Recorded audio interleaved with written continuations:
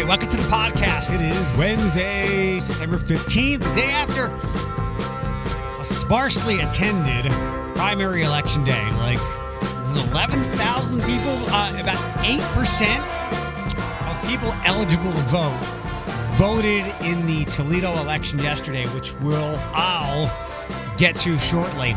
Also, she finally made the right decision.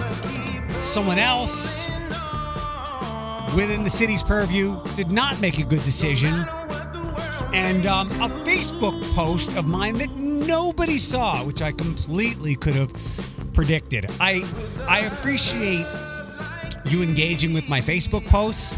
I never say things to provoke anything. I feel like I should post every day, every morning, so you see something when you wake up. In that sense, I plan it out. So if I do have a thought, I try to save it for the morning, sleep on it, polish it up.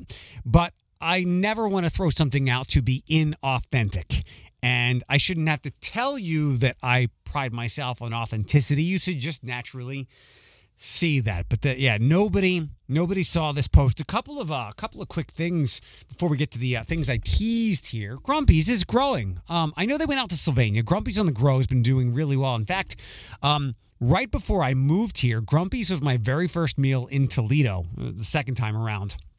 When I met my friend Nathan, who was overseeing Clear Channel Toledo at the time, we grabbed lunch at Grumpy's, and without knowing that it was the go-to, I got the garbage salad. That salad, if you're looking to watch your weight, count macros or anything like that, it is not a salad in the spirit of salads, but it is absolutely delicious and addictive. Just know that it's probably, I bet you it's close to a day's worth of calories. But still, delicious. They opened in BG over the weekend, and I guess they were packed. I haven't been to the Sylvania actually, I did pass the Sylvania location when they did their art thing over the summer. But I love hearing this from the woman who bought Casey Mulvaney Pollock, who bought them last year. She wants to continue to expand in Northwest Ohio so that people can get to their favorite Grumpy spot within a 10 to 15 minute drive. I like that. I like that a lot. Also a restaurant. I've only been a couple of times, but I know how good it is. And when I call it a greasy spoon, I don't mean that in a derogatory way. But I guess the Green Lantern went a little viral over the weekend because on 9/11, somebody left a note on a napkin. Lost my best friend in New York City 20 years ago today. He loved this place so much. You guys and the food are the best. Be safe. God bless. $10 bill, $120 tip. That's not $1,000, but that's what, like 1,000%? 100%? No, it's like 1,000% tip. I'm very bad with math, especially quickly. And I guess the owner of Green Lantern, Amy Tambaratsis, did I get that right? That's probably not close, Amy. They were trying to figure out who the Patrick was who did that, trying to figure out who the customer was. But a very cool story on obviously an extremely important day. And it's, if you're a local place and you see that you fit into, oftentimes narrative is used in a derogatory way as well. But it is kind of neat that if you're able to fit into the narrative of something that happened on 9/11 in a positive way for somebody to evoke a positive memory or a sad memory, but still a positive person and a positive feeling to think about that person that's gone, that's kind of neat. So a very cool thing there. All right, so we do have a guest, by the way. My friend Liz, Elizabeth Lotta. I don't know if I can tell you where she works. I'll let her throw that out there. But she is part of a musical. Just like a couple weeks ago, we had Kyle on from the Stage Door podcast. You know that musicals, theater, and the performing arts are not my thing. It's the thing that I will misspeak the most on. But Liz is one of my three friends, Liz, Jared the Skin God, and Cornel and Neil Powell, my friend who just got promoted to a very cool new art project at the Thomas M. Wernert Center, are all performing in Something's Rotten. I misspoke on the air and said it was at the Croswell. It will be eventually, soon, but first it's at the Rep. So Liz will be on shortly. First, I'm a champion of Toledo. I like to tout what's going on here. I like to think 3 or 4 years ago, I started the chorus of, you can't say there's nothing to do here anymore. And now that doesn't get said a lot anymore. I'm just waiting for my Blade News Slide app to open. But I also, again, back to authenticity, want to be completely candid, forthcoming, and as honest as I possibly can be. And I'm disappointed in something that I read. I've thrown my support with a little skepticism, an appropriate amount of skepticism behind the Violence Interrupter program and Juwan Armour being that guy. They brought him some interrupters on board in August. And one guy's name, Isaac Miles, he's 32, one of the 3 people hired by the mayor's administration. Let's see. Reacted to comments appended to a Blade story posted online Monday asking them, what are you guys doing to slow down gun violence? To one group of commenters last week, Mr. Miles said, we're doing what we're supposed to be doing. Now mind your business. I guess there was another comment or so in there. And this disappoints me. I know that, and I don't know the comprehensive background or resumes of Isaac and the other people that were hired, but I know the goal was to not be so discerning.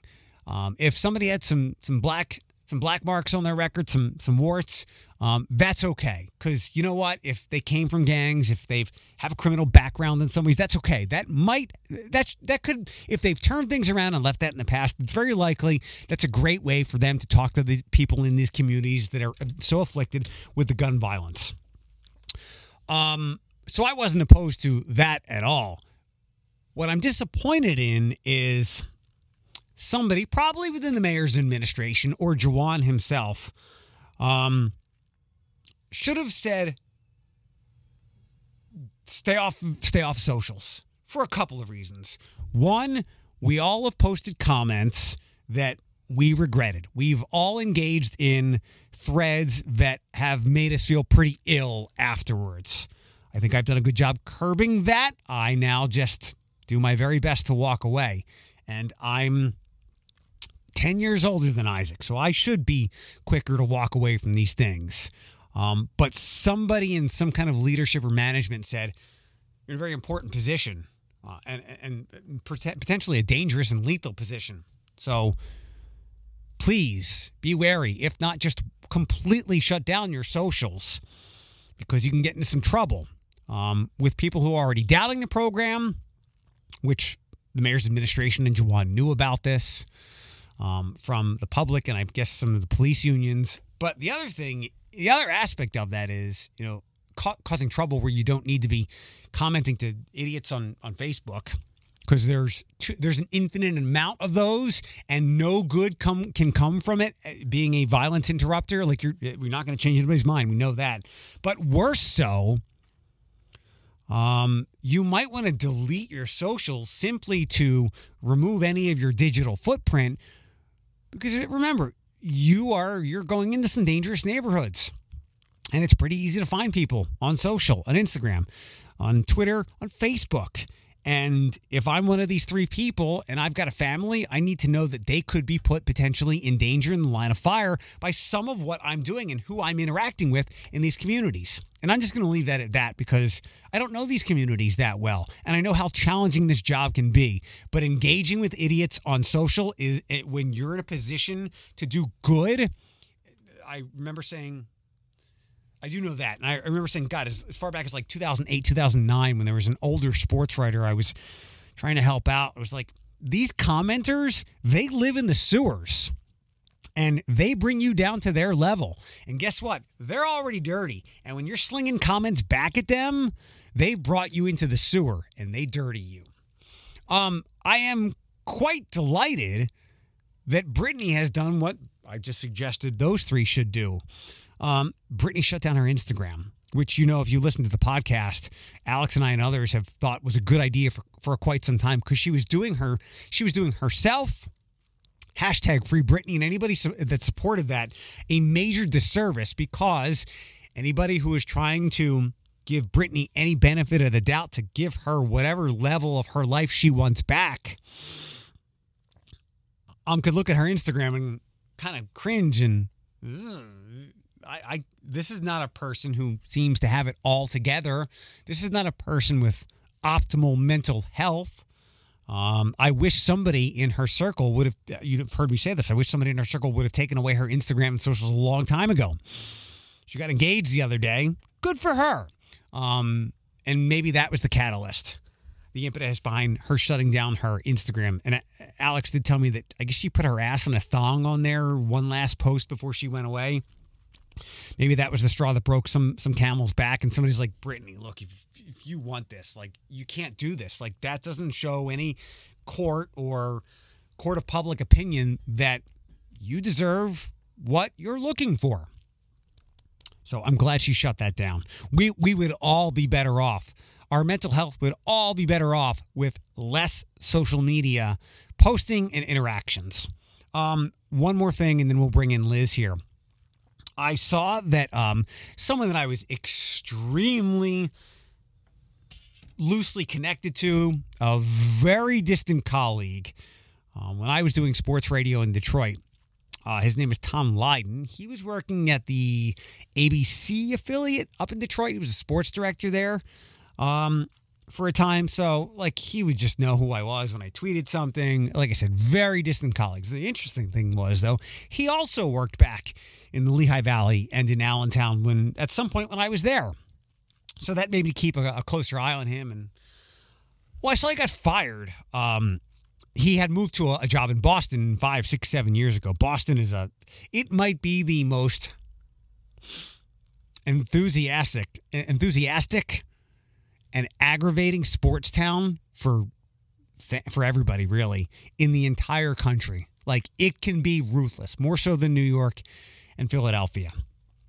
And definitely Detroit. So Tom lost his job, and I was looking around as to why the hell that happened. So let me read some of this. And we've talked about this and around this with the Blade a little bit. So WFXT in Boston laid off more than a dozen news staffers, canceled several weekly newscasts, replaced the GM in early September. Private equity firm Apollo Global Management in February of 2 years ago bought a majority stake in several stations owned and operated by Cox Media, including that Boston station. People familiar with the recent events at the station said Apollo had been unwilling to invest in the station in recent years. One source, who asked not to be named, estimated that 50% of the station's staff had turned over in the past 2 years. Then, sources pointed to a cyber attack in June, which was reported by CNN but never disclosed by Cox as a possible reason for the cuts. Sources said the attack reportedly cost the company millions of dollars. Okay, so private equity, we'll come back to that, but we'll start with the probably some kind of ransomware attack, which actually I had heard about because my friend works in that company, and he did tell me that it was never publicized. The skeptic in me will throw out the conspiracy theory that maybe they didn't have all their defenses up, and maybe this kind of was allowed to happen, knowing that they'd have to pay a lot of money, which would allow them to cut staff, which is what so much in legacy media is often doing. Somebody who I spoke to last week said, "How's your job?" I'm like, it's day to day. Like, we're all day to day, but my job in my industry is literally day to day. Private equity. I've told you before, I have macroeconomic ideas, but a microeconomic brain. Private equity become very popular over the last 15 years. They buy down on their luck businesses. They bail those businesses and the owners out, and the owners get a golden parachute. And what's left is these private equity companies getting rid of employees, because what they want to do is they want to turn these businesses into some kind of profitable company for them. So the previous owners who are in debt, like in the radio world, Bain bought Clear Channel in 2007 or 8 because Clear Channel bought a bunch of radio stations. All the big radio companies did. And then the stations lost value. So private equity places like Bain came in and provided a financial parachute. But what was left was people like me and others who I saw let go because the private equity wanted to make sure that they could make a profit for their investment. And to make a profit, one of the most important things that you have, or most expensive things you have, is people. So you cut the jobs. And then you cut the jobs, and then the product begins to suffer. So I've lived that world for my entire life. So I can relate and sympathize in a lot of ways, but not in every way, with the labor revolution and people demanding to earn what they deserve. I feel a lot of that. But again, having been made very cynical over the last 15 years, knowing that we are all very replaceable, I have the thoughts there. But what irks me the most is this is a news entity. Private equity buys everything. Private equity will buy anything that it believes it can make a profit on. It is ruthless profiteering. It is you and me and other people who are middle-class Americans for the most part, who may or may not have finally made it in a decent living, but they're a number on a spreadsheet. And if their number is too big and they are in the way of some profit, gone. Well, the way it works is, so let's say somebody makes $75,000. That's a lot of money for what they want to pay. So they'll bump somebody up who's making $40,000 to that position and give them $55,000. So they're saving $20,000 and giving somebody else a nice raise. That's the crude way of how it works. And if I'm wrong with this, please send me the solutions and how I'm wrong. But really, I've lived this life. And that's fine when you're doing that for restaurants and bars or whatever you're buying. Sports teams, which they are run like ruthless businesses. Most owners, they'd love a championship and a winning team, but they'd rather make money. Nobody opens a business to lose money. I try to remind people of that all the time. Private equity takes that to the millionth degree, the infinity degree.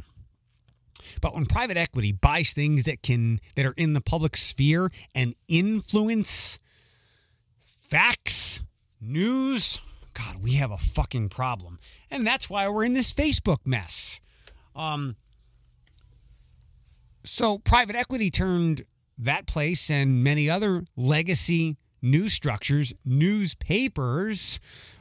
Same thing happened there. A lot of newspapers got bought by private equity and they weren't making a profit. So they kind of turned into tabloid type things. Instead of going for boring but accurate, unflappable facts, which really don't make a lot of money, it became loud bombast and sensationalism and controversy and loudness and whatever else, because that sells, that makes money. And so much of the normal media across everywhere has had to fall prey to that. That's why CNN and even Fox News have become so extreme with their entertainment and loudness rather than the boring nature, and I'd say accuracy and unflappable news of Axios and NPR. And I know they have slants, but they're not out there to get attention and be loud. They're there to deliver as best as they can unbiased facts. But that doesn't make money for these private equity places. And now that these private equity places run radio, run TV stations, run things that we expect to be delivering accurate facts and news without bias, but they have to make money, it's changed what we call and view as news, and that's why we are where we are, and that's how we had the last president, and how times will continue to be tumultuous and controversial and contentious and always living at a fever pitch, because we live in a world where loud is what gets the most likes, clicks, and dollars. There was something a couple weeks ago, Usher and somebody else is going to be on a reality show where it's like a nonprofit version of Shark Tank, and some whoever community idea gets, and I'm paraphrasing this, whoever nonprofit community idea gets the most social engagement gets the money. Well, the outcome is great, but and I realize that you got to have that social currency to be relevant today. But to get that social currency, sometimes really good things, good news, positive stories are overlooked for the loud, controversial ones, or who can get the most attention. And like I've said for the 50th time now, the most attention often goes to the loudest, most controversial things. So the outcome of that show is great. The means is murky and kind of icky to me. So hopefully that makes some sense. If you have questions, you know how to get in touch with me. Let's talk to Liz about Something's Rotten at the Toledo Rep. How's it going? It's going extremely well, and I've got to say I'm so happy that you've... we were on a cold streak of people being able to connect as you have lately. Oh, I got to turn my Facebook off. But, yeah, you're perfect. They got no echoes, no feedback. Sounds great. Oh, good. Where are you? I am working from home today, so I'm at home. Are we allowed to say where you work, or are we leaving that out? I mean, it's probably fine. I don't know, since I'm not We'll leave it out. Okay. We'll leave it out because I know that you've had to ask permission before, and actually... Yeah. Even if it's okay, even if it's like a good thing and you're not there to like slam anybody or with like controversial opinions, I got slapped on the wrist last week because, did you see my WTOL story? Uh-huh. My boss included in the monthly newsletter, before we talk to the media, we have to ask permission. And I was like, oh, is that about me? And she's like, yes and no. She's like, I obviously would have approved that, but like, just remember. So... I don't want you to get in trouble. Yeah, that's fair. So Liz is here to talk all about something I know nothing about, and you know that well. You're going to fill in all the spots. Something's Rotten, with you and two of my other friends coming to the Toledo Rep, which I misspoke about on the air on Monday because I thought it was the Croswell one. And it is, Something's Rotten is at the Croswell, but later on in the fall, whereas Something's Rotten is at the Rep this weekend. Yes, that's correct. And actually, I am going to correct you on one little thing. It's Something Rotten, not Something's Rotten. Got it. Okay. And why? What's rotten? Because you did listen to the Stage Door podcast guy, Kyle, and he brought to my attention that there is it's about STDs. No. Okay, so the quote is actually kind of taken from Hamlet. Something is rotten in the state of Denmark. Yeah. You know, the quote that everybody knows from Hamlet. And it's about two brothers in the Renaissance, Nick and Nigel Bottom, and they're playwrights, but they haven't been able to come up with their own hit story. Shakespeare is their rival. The one brother hates Shakespeare. There's a whole song called God, I Hate Shakespeare. There's the other brother who kind of idolizes Shakespeare, but Nick, the one who hates Shakespeare, decides that he wants to see what the future in theater will be. So he goes to a soothsayer, and the soothsayer, Nostradamus, but not the Nostradamus, his name is Thomas Nostradamus, the nephew of Nostradamus. And Nostradamus says that in the future, people will like musicals. But unfortunately, later in the show, Nick wants to find out more, like, what's Shakespeare's big hit going to be? What is it? And it gets a little twisted, and there are lots of Hamlet quotes, but the brothers do try to write a musical about the plague, which that's kind of about STDs, but things that happen when you get the plague. Got it. Okay, I got it now. It sounds like it's this is my problem with musicals, and like they all sound like great, but then the singing happens, and not that it's not wonderfully like talent. There's so much talent on display, like it goes over my head, because that sounds like something that's really interesting. Like Tom Nostradamus sounds very fascinating. And when you said they're rivals of Shakespeare, I'm like, oh, so this is like a 16th century East Coast, West Coast playwright battle. I like that. Oh, there's not a rap battle, but there's a tap battle in Act 1 between Shakespeare and one of the brothers. So, you know, it's clever. I like Shakespeare stuff. Oh, well, I like the idea of it. I don't know about you, but when I was in high school, I had Shakespeare rammed down my throat. And I'm familiar. It's interesting to talk about like the STD stuff. And so I had an English teacher who just sadly recently passed away, Mr. Yaghubian. We called him Mr. Y. And this was like my advanced or mentally gifted English class or literature that he was teaching. And he did not treat us like, ninth graders. He treated us like college students. And he talked all about like the sexuality and I guess the all the other ickiness that happened in Shakespearean plays. And like it was some like Ophelia. Mm-hmm. She had some things, right? Oh, yeah. Oh, Ophelia. And then, wait, so hold on. It was the king died, and then who slept with whose mom? Well, have you seen The Lion King? Because The Lion King ripped off Hamlet. It's the uncle, Scar. Right, okay. And and the thing with Something Rotten, all of this, like all the Hamlet references and then some other references, like there's one, the Falstaff from The Merry Wives of Windsor, Romeo and Juliet's mentioned a couple different times. So the show, it references musicals of the last 50 years, but it also references a lot of Shakespearean plays, which is cool. Did the Shakespeare aspect of this appeal to you? Is that why you wanted to be in it? Oh, I saw the show in Cleveland. When the national tour was in Cleveland, I went to go see it, and I had heard a couple of the songs before, but it's hilarious. I was hooked.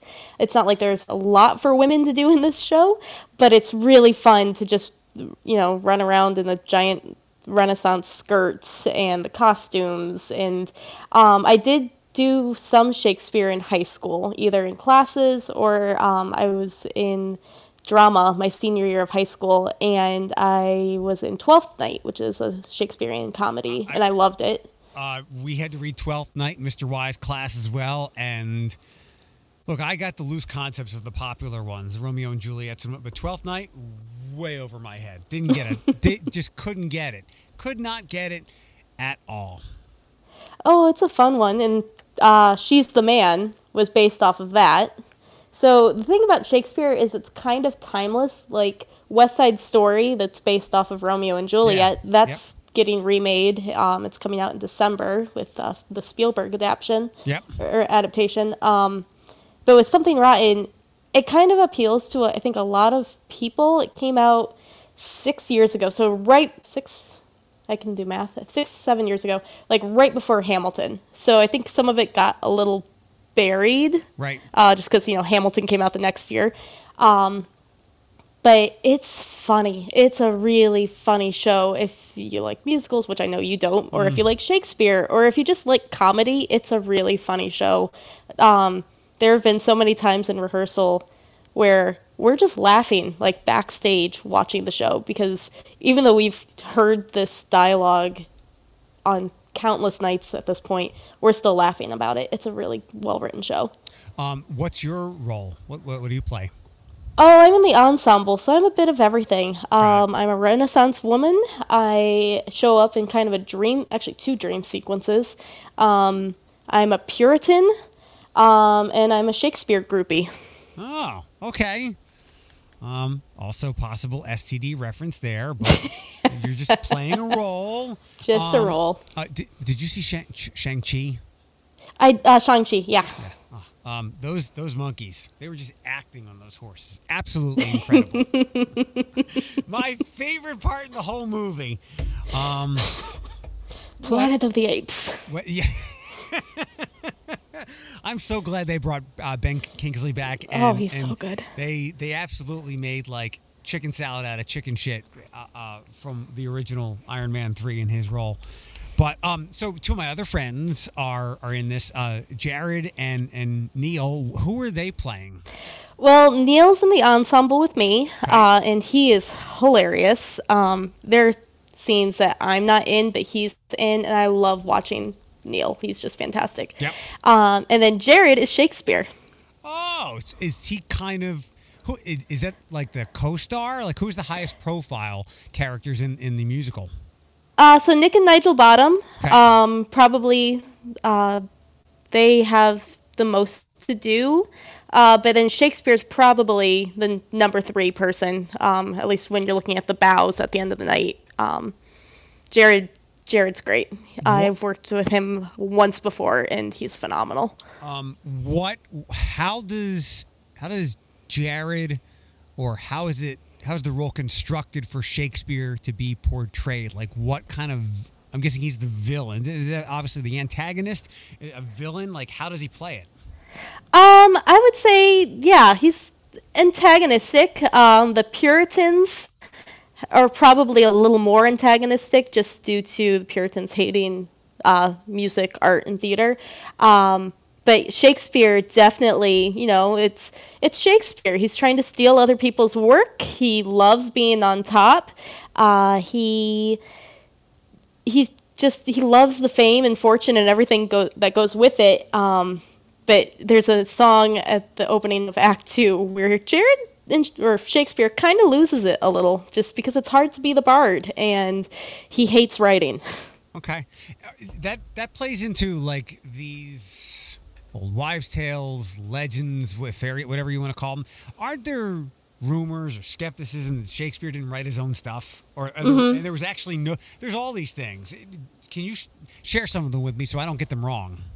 Well, I'm trying to remember the one, and I'm blanking on which one of the authors, and he's in the show, and I can't think, it's a throwaway line, I cannot think of which, but there are several of Shakespeare's plays where it's rumored that either he didn't write it or he ripped it off from somebody else.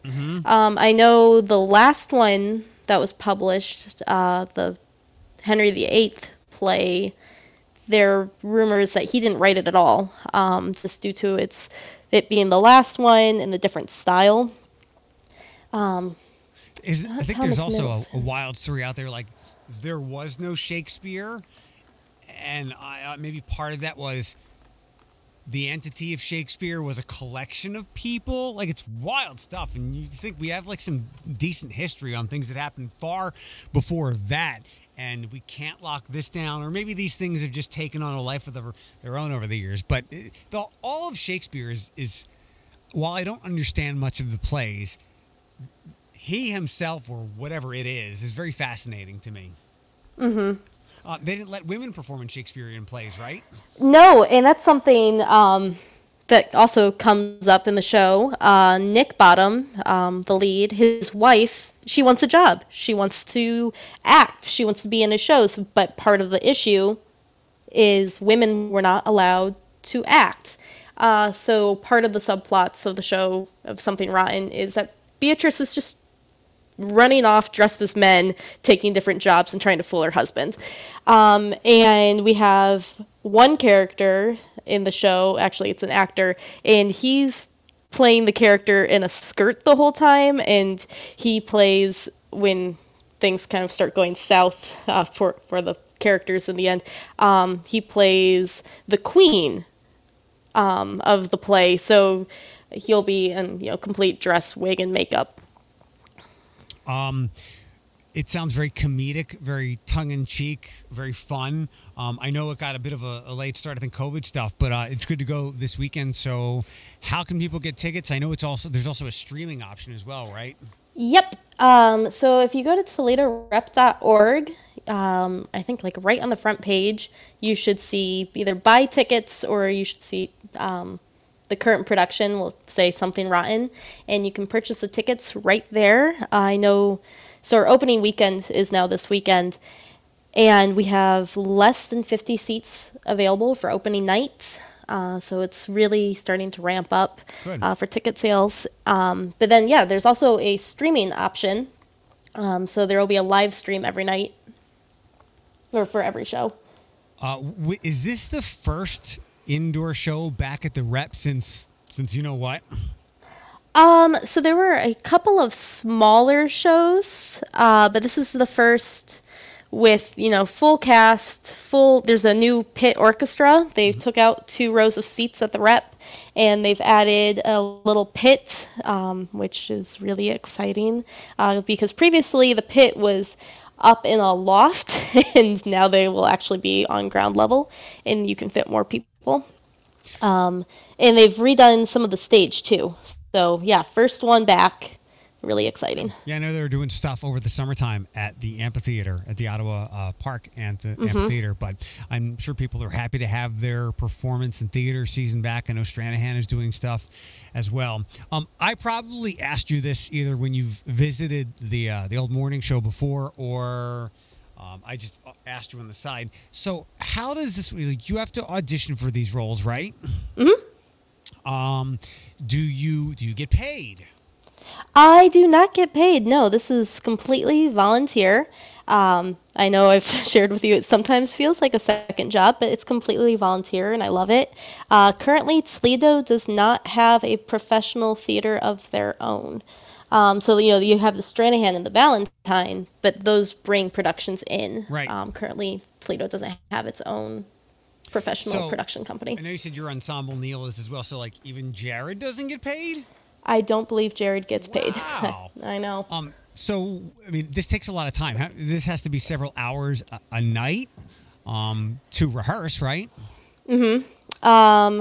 We started rehearsing after, well, I didn't. I was on vacation. But everybody else started the week after 4th of July. So, and we auditioned for this in June. So this has been a 2-month process, between 3 to 5 rehearsals a week. Recently it's been 5 rehearsals a week of about 3 hours a night. So it's a lot of, work and time and effort, and it's not just us. We have an amazing set designer. We have costumes. There's the music. There are all these elements, lighting and sound, the film now with filming for the live stream. There are so many pieces that go into this, and I think it just really shows what a commitment and how much theater is loved in this area. So all those people that you just ran down, they all volunteer and donate their time? I believe so. Awesome. So, I mean, obviously you do it because you love it. So how do you view it? As like a passion, a hobby, self-care? How do you view it? Because again, that's a lot of time, 15 some hours a week. So I grew up either watching, musicals, not just Disney stuff, but like watching Sound of Music or My Fair Lady, Oklahoma as a kid. And it's just such a passion for me. Like I love my real job, the one I do 40 hours a week, but this is like my fun side thing. Right. And I get to meet so many new people. So that's really fun. I mean, there are far more self-destructive hobbies like drinking and who knows what else, like CrossFit, that you could be ruining your life with, rather than being on the stage and performing and meeting friends. Exactly. That was a CrossFit joke. Leave me alone. All right, good. Well, I hope it sounds like very few seats are left. Well, the performance run through next weekend as well, right? Yep. Okay. So it's this Friday, Saturday, and Sunday. So 17th, 18th, and 19th. The 17th and 18th showtime, let me make sure I get this right, is... Just go to the website. I know. Not you, everybody else. 8 o'clock, and then the Sunday show is at 2:30. So, yes, this Friday through Sunday. And then next week, it's Thursday the 23rd through the 25th at 8 o'clock. And the 26th is our final performance at 2:30. They serve food at the Rep, right? Well, yes, but not now. Okay. Due to COVID, they really want to take this seriously. So we, on stage, will not be masked. Once we get off the stage, we will be putting our masks back on. So when we're backstage, the entire time we'll be masked, but on stage, we will be unmasked. But we are asking our audience kind of as a trade, like, please remain masked the whole time. So no concessions, no outside food and drink. Got it. Okay, good. We put a bow on that. What else is going on? What else do you want to talk about? What else is on your mind? Oh, I don't know. Did you watch What If today yet? Do you watch that show? I did. I watched it over my lunch break. Really? Good for you. I try to save. I've been late with those recently, but I'm going to watch it tonight. What do you think of it so far? I know it's all going to cultivate in something bigger, like a larger team-up episode. I just feel like most of the episodes have unfortunately felt unfinished. Yeah, I get that. So I feel differently as well. Like, I too know that this is building into something, and there's lots of foreshadowing, and I'm going to feel like an idiot with Spider-Man or Doctor Strange, and I'm going to rewatch What If, but maybe because it's animated, maybe because it's so short, maybe because they're all unto themselves, I can't get as engaged or watchful as I've been with the other three shows. Is that what you're going through? A little bit. I would like a solid finale finish, I guess. What was last week? Oh, it was Zombies. Zombie one, yeah. Yeah, and it, the cliffhanger that it just ended on, it's like, no, that's not how, I need more. I need to know what happened next. I thought the Doctor Strange one ended pretty, it was a downer, but I really liked sad. it. Yeah. Yeah, and if I had to pick, with all the foreshadowing happening, like I could totally see Captain Carter showing up in a live movie, and that would be great. But if I had to pick one moment to extract from all the What If so far, and I haven't watched today, that impacts the larger MCU, it's that Doctor Strange tried to keep Christine alive. And what did they call that moment? I don't remember.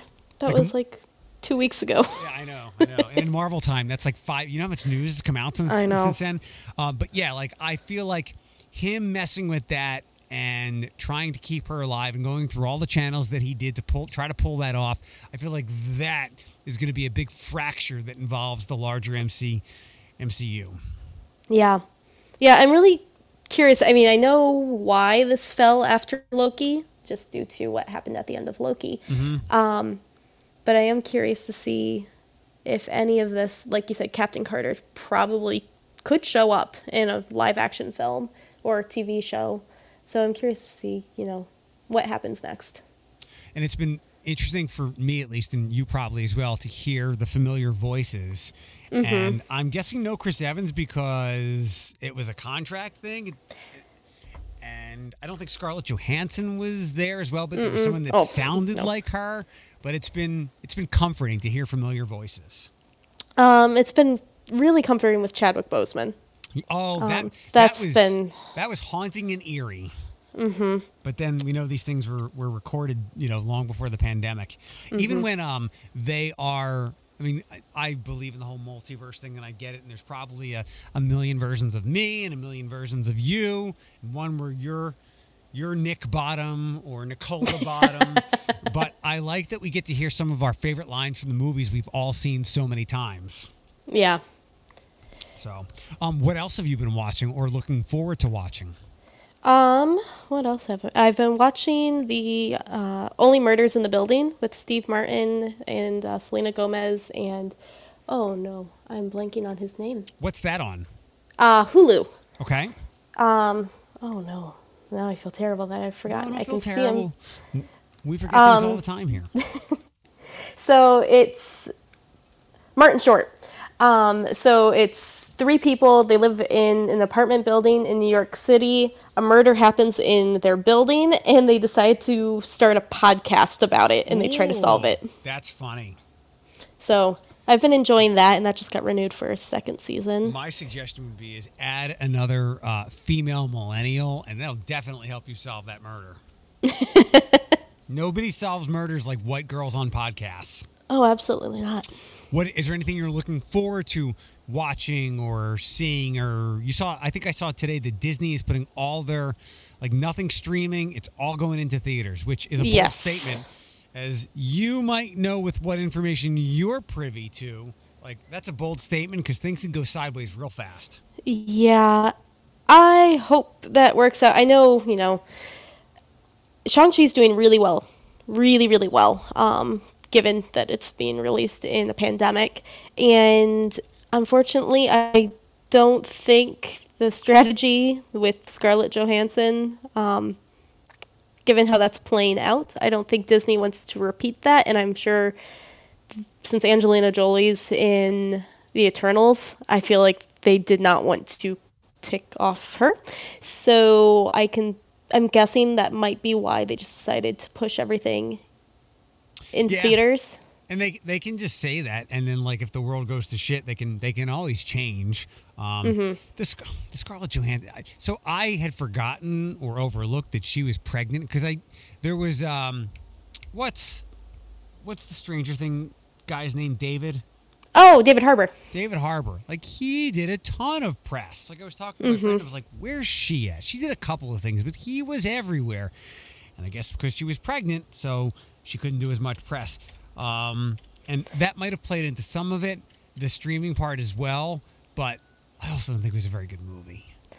It would have been better if it came out after Civil War. Yeah, like, it's the entire string of movies, for the most part, is us moving things forward. And even if something is happening in the past, it's in the recent past, and it's just bringing that up to speed. Like, this just felt like it was a tangent and unimportant to the larger universe, which until the final scene, it really was. And it was only like an okay movie. Like, I mean, at least as far as Marvel was concerned. I mean, it wasn't bad by any means, but not in my top 10, not even close to Marvel movies. No, and unfortunately, I had the same problem, I think, with Shang-Chi. Like, I loved the first two acts of the film, both films, both Black Widow and Shang-Chi, but then the third act for both just kind of lost me. Like, Black Widow, I could have done without the, like, falling from the sky antics. Right.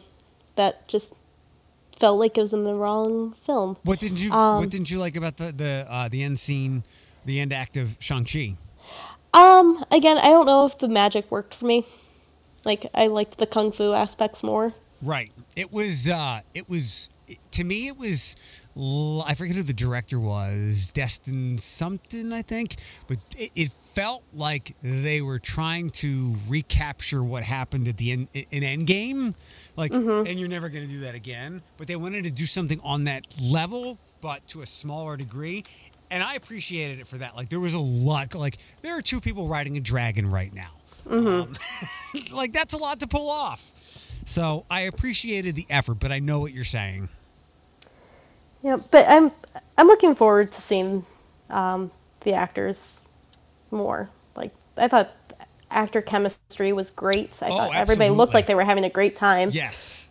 Yeah. I thought that as well. Like, it was so well written, and I was, like a lot of people, probably a little leery of Awkwafina, but she's the new or the second Darcy, and her comedic timing was right on it. And you're right, the chemistry between the entire cast was totally important, including the iciness between him and his sister.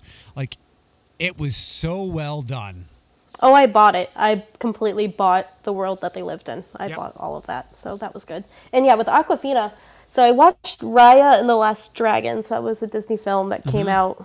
It was kind of the whole, we're going to release it on Disney Plus, but I waited because I didn't want to pay $30. Right. But I finally watched that a couple weeks ago, and I enjoyed Awkwafina so much more in Shang-Chi than I did in Raya. Yeah, I went in with a negative vibe, but she won me over really fast. I mean, just her timing and the lines that they gave her were just really great. It was a really enjoyable movie. Probably, let's see. I mean, probably the most enjoyable movie I've seen in the theaters since you know what. And that's why we go to Marvel movies, because we know that they're going to, for the most part, meet our expectations. I think this has been the second film actually I've gone to theaters for. I think Black Widow was the first one, and then Shang-Chi was the second. So yeah, I'm excited for Eternals. Yeah, because that looks weird and lovely. I've been going to the theaters. I was on a streak of like 3 weeks in a row, and I do want to go see Candyman still. That looks good. As I've told people, I'm like, the theater, as long as people do what they should as they would in a movie and keep their mouth shut, like, it's probably one of the safer places, especially if you go on an off time, like outside of Friday or Saturday night. When we went to Shang-Chi, there wasn't 20 people in the theater. Yeah, I saw a 12 o'clock matinee of that one on a Saturday. How many people were there? Well, it was probably the smallest theater at Fallen Timbers. Mm-hmm. So I'm going to say maybe there might have been 40 people there, actually. Still a small crowd. Still a small crowd, yeah. All right. Well, thank you for the time. I do tell you to break a leg with something rotten, right? Yes, break a leg, and yeah, that's through the rep this weekend and next weekend. And then you mentioned the Croswell. That's in October. That's when they're doing theirs. Okay. And we're all supporting each other. We're seeing their show. They're seeing ours. The tight community. And Jared having facial hair is a thing. Is a weird thing for people, I suppose. He rocks it. He rocks it. But I mean, he doesn't usually have facial hair, and now he does for the role, right? Mm-hmm. Yep, for Shakespeare. Got it. Okay, awesome. Well, I'm sorry they couldn't be on. Screw you, Neil. And thanks for the time. And I will talk to you probably within a few hours about something else. Okay. All right. Thanks, Liz. Yep. Thanks, Eric. Bye. Bye.